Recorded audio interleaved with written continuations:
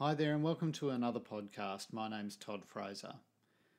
At the time of recording, the COVID-19 pandemic is in full swing, and along with the development of an effective vaccine, the search for evidence-based interventions remains our top priority.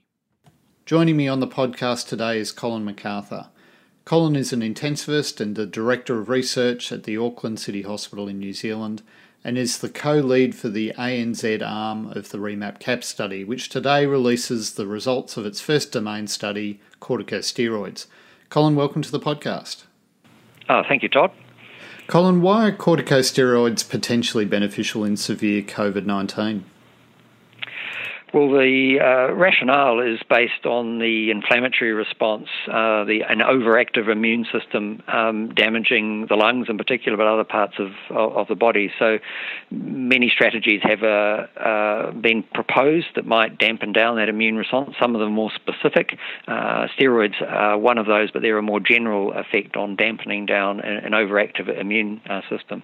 The problem is, though, that in other diseases, we've seen potentially adverse effects from reducing the body's immune response to a viral infection, and there is a suggestion of potential harm in, say, influenza, for example, and in a related coronavirus disease, MERS, there is data showing prolongation of viral shedding when steroids are used. On the other side of the coin, we see some suggestion that the development of inflammatory-based lung injury with ARDS may be ameliorated somewhat with the use of steroids. So there's a bit of a mixed signal there at the beginning before we really got down to assessing this in a proper randomized controlled trial setting. Now, Colin, corticosteroids have obviously been suggested as a potential therapy for some time, and a couple of months ago the recovery trial was released, which was really the first large-scale evidence around the potential benefits. What did that show? Well, the recovery trial was a massive effort by our colleagues in the UK, and I have to congratulate them on what they were able to do in such a short period of time. They were able to study corticosteroids in a multi-arm design. So 6,000 patients were included.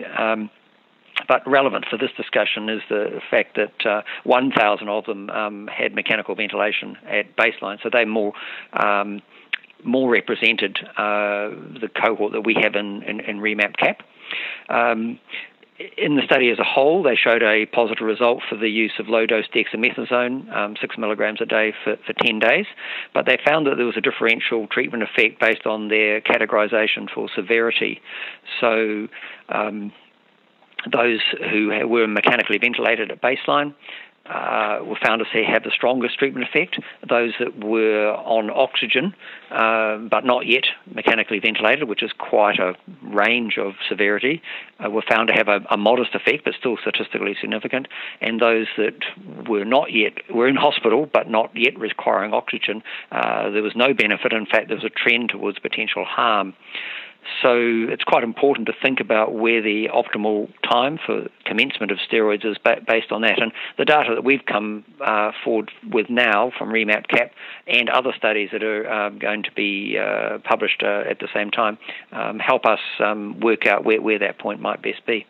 So in recovery, the three groups came out with quite different effects, as I've said, and for those who were on mechanical ventilation at baseline, there was a significant reduction in 28-day mortality, which was from 41.4%, and those not receiving dexamethasone down to 29.3%. And in those that were just on oxygen, the difference was 26.2% falling to 23.3%.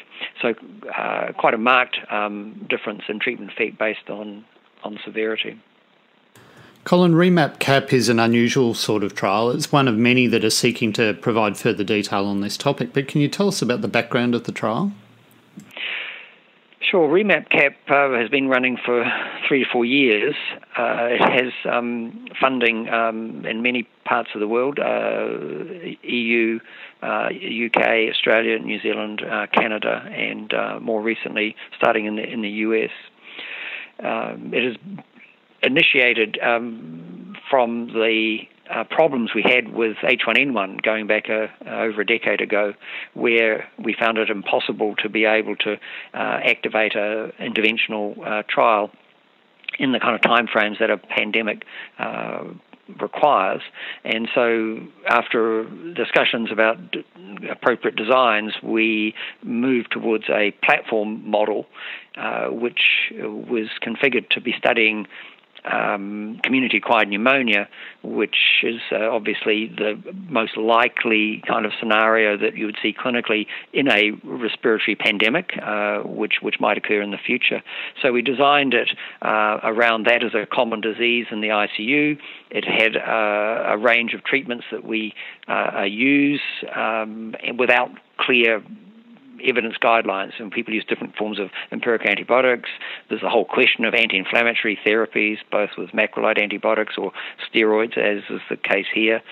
And the question of anti-influenza antivirals is also somewhat uncertain. So there's lots of different questions, and we designed this platform to be able to simultaneously address them.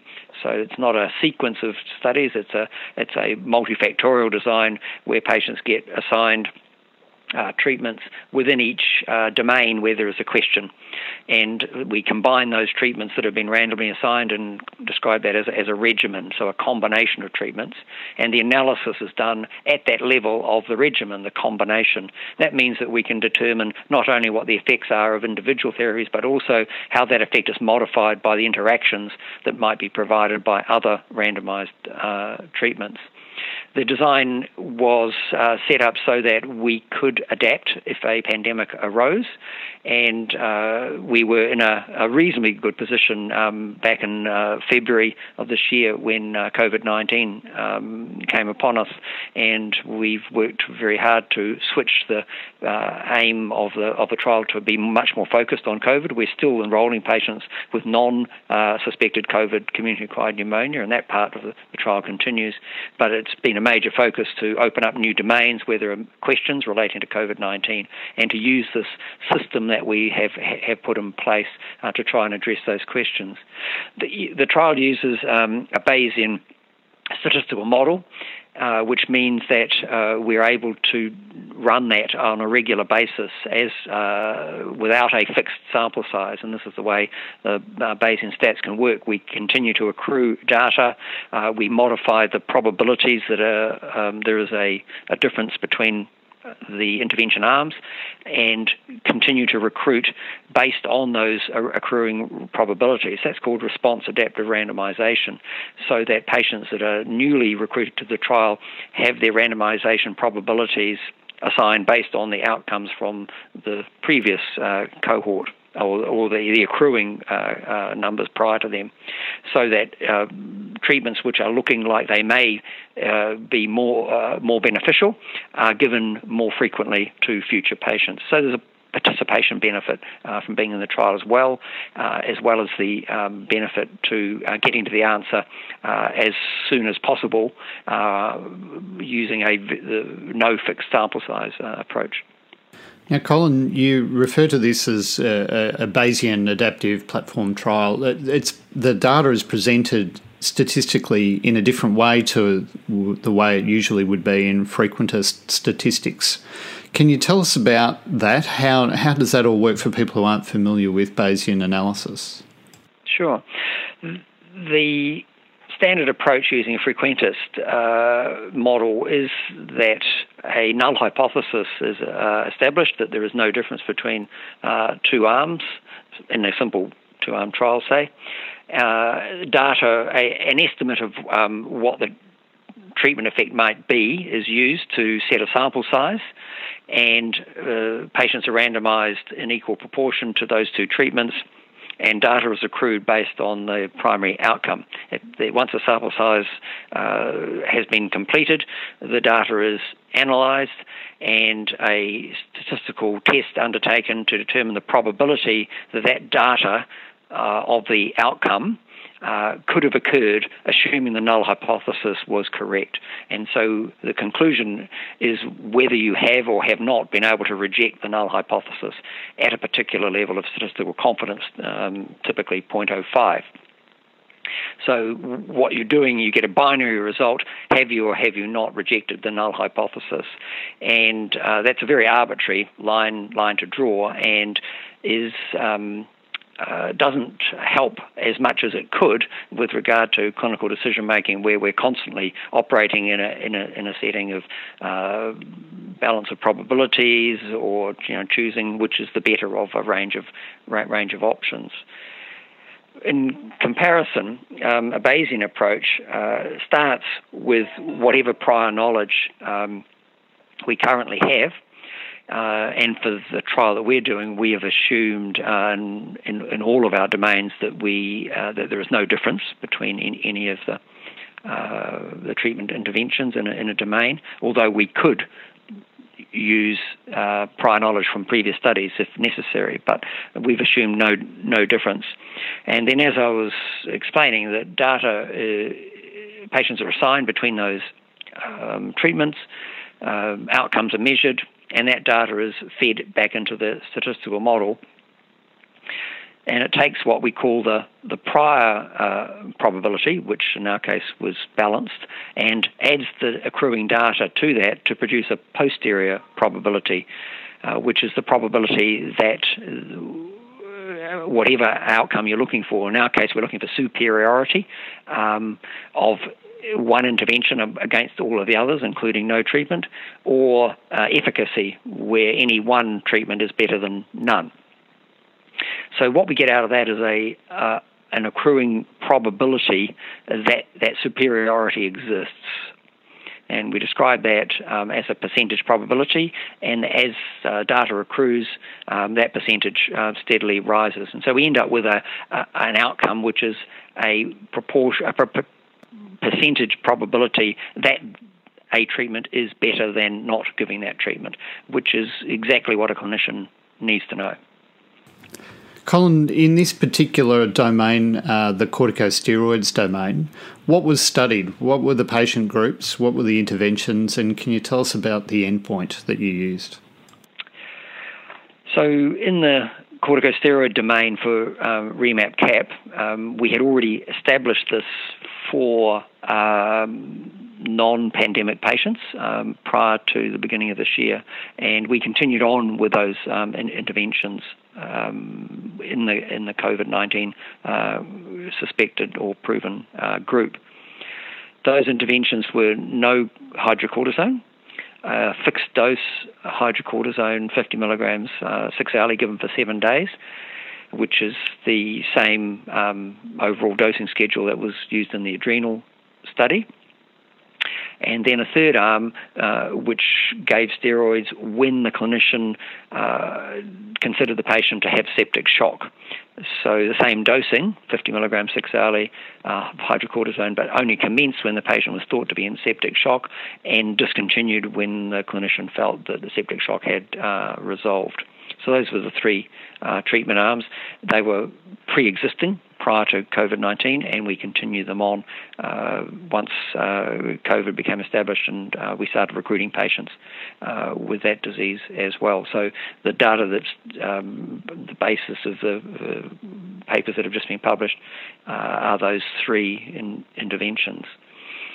The patient group are those who qualified for the trial on the basis of being in an ICU and requiring organ support, which we defined as oxygenation support with high flow oxygen at 40% or higher, mechanical ventilation or any other form of non-invasive mechanical ventilation, or vasopressor support.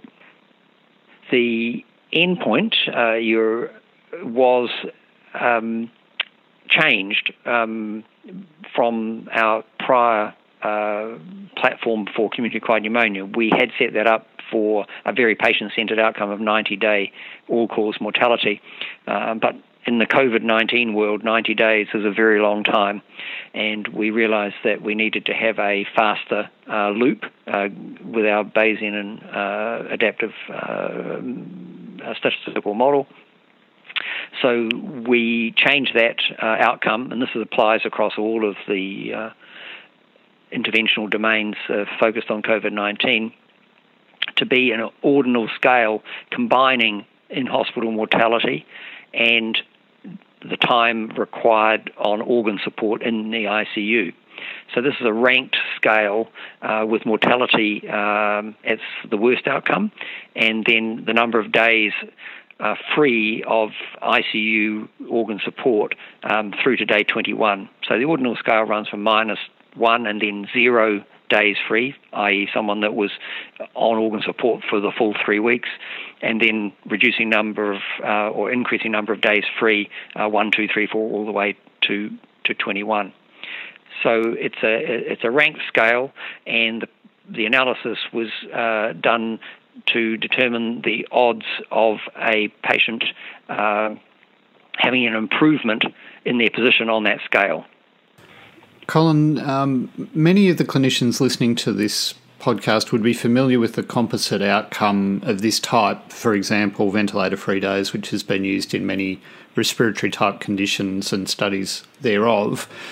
But you've allocated -1 days to people who died during the trial, which is a little unusual. Can you explain the rationale for this? Well, because it's an ordinal scale, it was just a way of including the worst outcome on a scale that was otherwise in days. So it's not really -1 days. It's actually a point on a scale of severity of outcome. So it's just the one that is the next one worse than being on organ support for the full 3 weeks is that you died in hospital. And the statistical analysis looks for the probability that a patient will improve on that scale.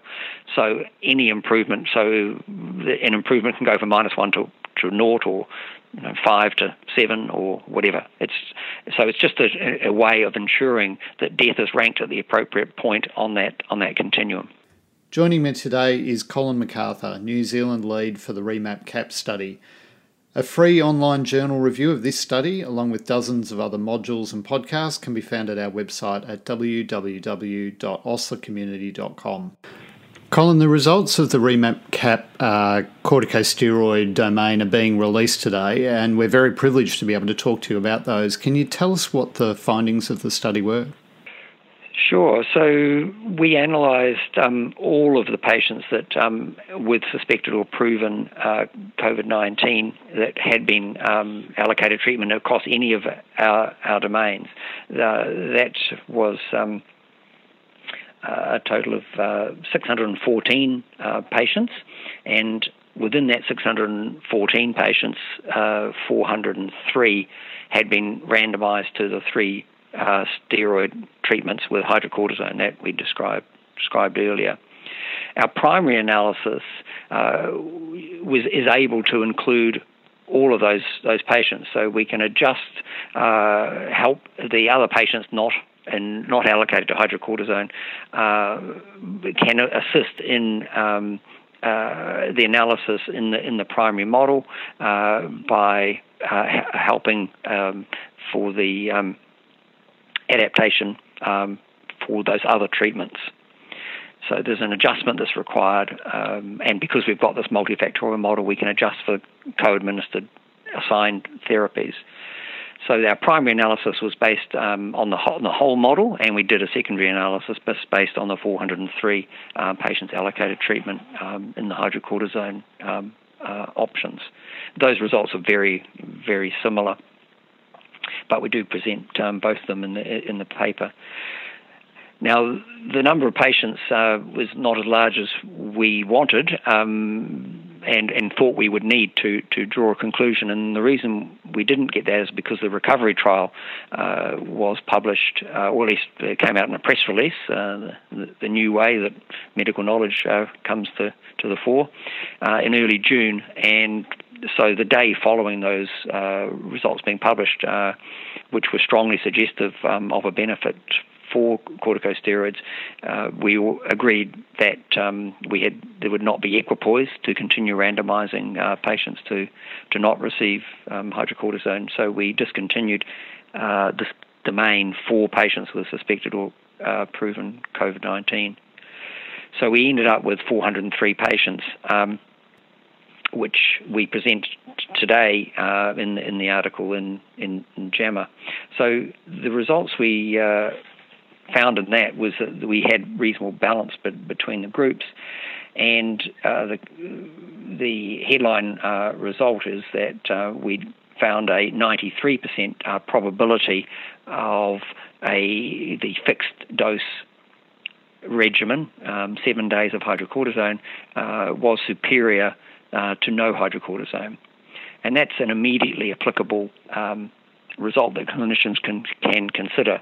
There's a 93% chance that this therapy is better than not giving it. And it's quite a different way of looking at results, and I feel a bit more intuitive for clinicians when they're considering what treatment would be appropriate for their patients. This meant, however, that we had not continued to accrue data and modify this posterior probability to reach our preset statistical threshold, which was a 99% probability. That doesn't mean we shouldn't be presenting these results. I think they are still very useful, even on their own, but they have also been put in combination with several other studies in the meta-analysis, which has been simultaneously published, which allows us to look at the combined results, which do show consistent benefit for both dexamethasone and hydrocortisone. Colin, there's a 93% chance that treatment with hydrocortisone is better than no treatment with hydrocortisone, but what does this mean from a magnitude of benefit perspective? So our findings with our study alone gives an odds ratio. The point estimate is 1.3 of an odds ratio that there would be an improvement in that ordinal scale. So that gives people a bit of an idea, close to a 50% improvement in your position on the ordinal scale with a 93% probability.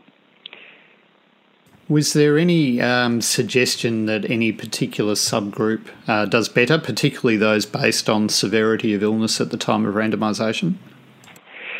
Yes, well, that was one of the things that is particularly notable in our study and also in the others that have been included in the meta-analysis. And we found that the magnitude of benefit was greatest in patients who were not ventilated at baseline and or were not receiving vasopressors at baseline. These were all patients who were in the ICU, so they would have been a mixture of patients receiving oxygen support without vasopressor support, for example. The numbers were not large, which means we have some uncertainty about this, but the trend was very strong that those were the patients who benefited the most. And we hypothesize that this may be the group that has also been identified in the recovery data, where they have combined the non-ventilated group into a range of oxygen of any sort, right through to ventilation. And our data would suggest that recovery result of kind of a more modest effect is a combination of a strong effect that we demonstrated in that in ICU critically ill but not yet ventilated group, with a less strong effect for patients who are in the ward just receiving oxygen. That's an hypothesis rather than something that we've been able to demonstrate. We have no data on patients who are not in the ICU to help to bring to that. But it was consistent finding both in REMAP-CAP and also in the other trials that were able to provide data on ventilated versus not ventilated for the meta-analysis. So it appears that the optimal benefit, the greatest benefit, is seen in patients who have reached a disease severity where they require a moderate level of oxygen support but are not yet ventilated. A little earlier you mentioned that there are residual concerns around the potential adverse events associated with hydrocortisone and other corticosteroids. What did you find in that regard in this study? Well, because it was an open label study, it does make it difficult to interpret the results, but we found that the two steroid groups had 3 and 4% incidence of reported adverse events compared to 1% in the no hydrocortisone arm. This is too small numbers to make any statistical inference, and would obviously be biased because of the open label nature of the study. So I think we could just say overall that adverse events were very low and consistent with our usual clinical practice findings with steroids in an intensive care population. So taking off your researcher hat for a moment and putting on your experienced clinician hat, albeit with a better understanding of the literature than most of us, where would you currently sit in terms of your use of steroids in patients with severe COVID-19? Well, I think the results from recovery were very encouraging, and I think they were probably sufficient for many clinicians to be able to start using them as a therapy. But what we have now with our study, REMAP-CAP, and also with the others that were included in the meta-analysis, so that's a total of 3 trials with dexamethasone and 3 trials with hydrocortisone, all showing a consistent effect in favour of steroids and a degree of treatment effect which is similar. So looking at somewhere around about a 20% reduction in relative risk of mortality from, say, around a bit over 40% down to a little bit over 30%. And that in the meta-analysis is clearly statistically significant, and so I think a consistent finding across multiple trials with the same level of effect and reaching strong statistical significance is very strong information that we can use for treatment care decisions. So I would recommend that patients should be commenced on steroids. We found no difference between dexamethasone versus hydrocortisone studies in the meta-analysis. The effect was equivalent, so these could be considered as alternatives. And I think this is what the WHO will be releasing today in their guidelines as well. The time of commencement remains not entirely clear, but our data would suggest that it should be before patients receive or commence on mechanical ventilation, and whether that and what degree of oxygenation impairment would be the threshold is still a little bit unclear. But I would say, as a clinician hat, I would say at a moderate level of oxygen requiring, let's say 40 to 50% inspired oxygen to achieve saturations in the low 90s. But that's just an empirical guess based on clinical judgment rather than on any data that we have. Colin, finally, what can we look forward to now from the REMAP-CAP study? What's on the horizon?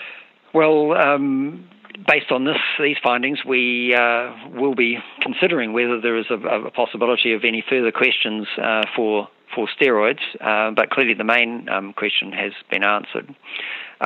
We are continuing to recruit in other areas of therapy for COVID-19. So the things that are still running are antiviral therapy with lopinavir, ritonavir, although the accruing evidence of that doesn't look like that's going to have a strong effect. But we are still recruiting patients into that domain, antiviral domain. We also have immune modulation therapies, looking more at specific therapies, such as anakinra or tocilizumab, and it would be interesting to see the change in what their treatment effect is when we now have a baseline of every patient getting steroids, which we would expect to be the case going forward. We are further expanding into an important therapeutic area of anticoagulation. Increased risk of thrombotic complications has been recognised in COVID-19, and so we have an anticoagulation and antiplatelet domains. The anticoagulation one is currently active and recruiting, and that compares standard VTE prophylaxis with therapeutic anticoagulation. And we will shortly be adding in an antiplatelet arm to that as well. Future interventional arms will be looking at statins and also ACE2 and renin-angiotensin axis therapies. These are obviously big studies, and big study is a team sport. Is there anyone that you'd like to mention at this point in time? Yes, well, this is very much a global study. As I said at the beginning, we have collaborators right around the world. I should mention in particular that we're now extending into low and middle income countries. We have collaborators that are working and to be joining shortly with the anticoagulation domain in India, Pakistan, and Nepal. And there's some possibility of some hospitals in Africa joining in. So it very much is a global effort. There is a kind of a core leading group in the countries that have joined earlier on, in the UK, EU, Canada, US, Australia, and New Zealand. And perhaps a special shout out to Yassin Arabi and his team in Saudi Arabia, who joined relatively recently, but have been very, very, very strong supporters. Colin, thanks very much for joining us on the podcast, and congratulations to you and all of the REMAP-CAP team for this fantastic study, and best wishes for the rest of the project. Great. Thank you very much, Todd. Good talking to you. Thanks for joining me on the podcast today. For more great interviews just like this, please visit our website at www.oslercommunity.com.